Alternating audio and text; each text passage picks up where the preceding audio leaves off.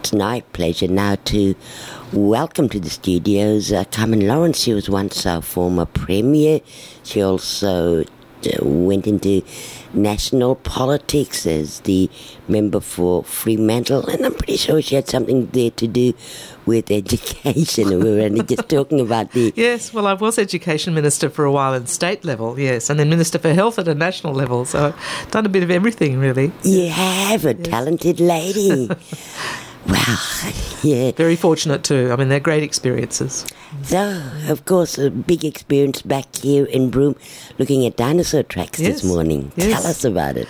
Well, very kindly been invited to be the patron of the Dinosaur Coast Management Group, whose objective is to try and make sure that the tracks are properly understood and protected and available to scientists, but importantly to people of the Broome area who are curious about them, and to tourists. So I've been here with the Steve Salisbury and his team looking at the tracks, and many of them are spectacular. You know, the more information we have about them, the more exciting it gets, I think. So I'm really lucky to have been asked to take on this role, helping a very energetic group of locals who've obviously been campaigning to protect the tracks for quite some time now, so it's fabulous. It is. It's fabulous to have you on board as well.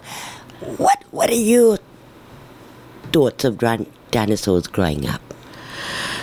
It's funny, you know, I didn't really think much about them. You look at kids today, and 3-year-olds, 4-year-olds, 5-year-olds, they get dinosaur fever. My grandson now is going through his second phase of dinosaur fever. He's 6 years old. But I don't remember thinking much about them until I was in my late primary school, I guess, when they were introduced to me in school. Whereas now, you know, they're much more part of the growing up of children, the storybooks and the films and the animation and the attempts to recreate dinosaurs, although I think it's a bit scary. You know, my grandson's watched Jurassic Park at least once or twice or 3 times with parental guidance, I hope. So, yeah, for me it was a later discovery, but I've always been fascinated by that, the idea that there was such a dominant species on the planet that then disappeared so completely, you know, with some exceptions like the crocs that roam around Broome. Did you have much knowledge of dinosaurs? No, I didn't really. I mean, like most people, whatever we learned in science and, you know, through the years, through educational programs on television, you know, through the growing understanding of the range of dinosaurs and their habitats and so on. So I was unaware that Australia had so many dinosaurs, and these tracks were in many ways, although I knew about the one, you know, here at the Point in Broome, I didn't know about the extent of it until I became chair of the Australian Heritage Council for a period, and one of the things we did was to list the West Kimberley, which included the tracks. And so, you know, my knowledge has grown apace with all that exposure. I've been very lucky. You've been out there this morning. Was it the first time?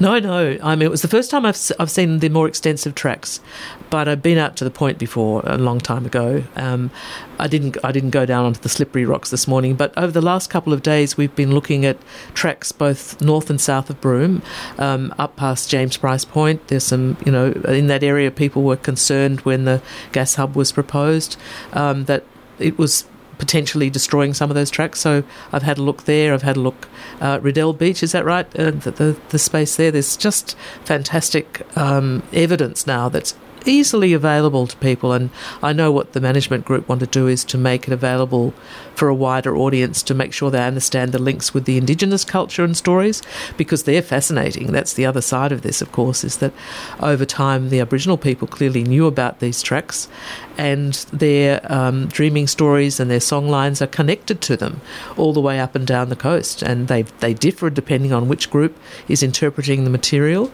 but they are part of the culture and heritage of our country, which I think is very important. So it's not just the tracks themselves, it's the Indigenous stories that go with it, the cultural understandings, and it's as important to protect those as it is to protect the tracks. The tracks are amazing, aren't they? They are. They're fabulous. And you see everything from the three-toed ones that people have been more familiar with to some that have four toes. Some you can see the heel prints, the great big plant-eating dinosaurs with their bathtub-sized footprints. I mean, they're quite stunning. And once you see them, and especially see them in number, you get an impression of the sheer scale of the population that must have existed all along the coast here. And imagining the sort of plant life that was around. There's a bit of fossil evidence of that, I'm told, and reconstructing in our minds that environment eons ago that children love to imagine. Imagine your grandson. He wanted to come up here when he knew. I think he would have been perhaps a little underwhelmed because they're a bit, I suppose, spoiled for riches with the images that they get produced. But he loved the idea of dinosaur tracks, so I'll certainly bring him up here sometime. Yeah. And speaking of images, that was something perhaps we hope to do in the near future, is create that image. There's been talks of panels being done. Yes. With your role as the patron, what will you be doing? Well, I hope I can help the group to identify possible sources of funding, to do some of that work, the interpretive work that needs to be done, upgrading the existing facilities at the point, perhaps making better representations of the dinosaur tracks so, people who can't make it down to the rocks can still have that experience. But in the new sites, working with the local people to make sure that they're properly interpreted, especially the Indigenous stories, and in a way creating an imaginative landscape, but one that people can relate to. And that obviously means using all sorts of technology, but also getting the story right and keeping it up to date and fresh. And hopefully engaging, for instance, local rangers and others to be part of the interpretation and the stories that are told. So I know the group have big ambitions, and I can help, I think, with the fundraising, building profile, and working with governments to make sure that they do the right thing by this precious resource. What was your reaction when you was initially asked? Well, I was really very honoured because I know this is an energetic group who've been building on the work of a great many people who've been interested in these tracks for a great many years, and that's part of the story too. The Broome people's connection with the tracks and the various people who've come and gone, and the museum's links with the community—they're all very important stories to tell. So I was honoured, given that I'm a relative newcomer to this story, that they should ask me. But I hope that I can learn more and become part of the energy that contributes to this being a very important program of improvement, and that it will help Broome's tourism, it will help employment for people like rangers, that it can be a very much expanded experience for people generally. Yeah.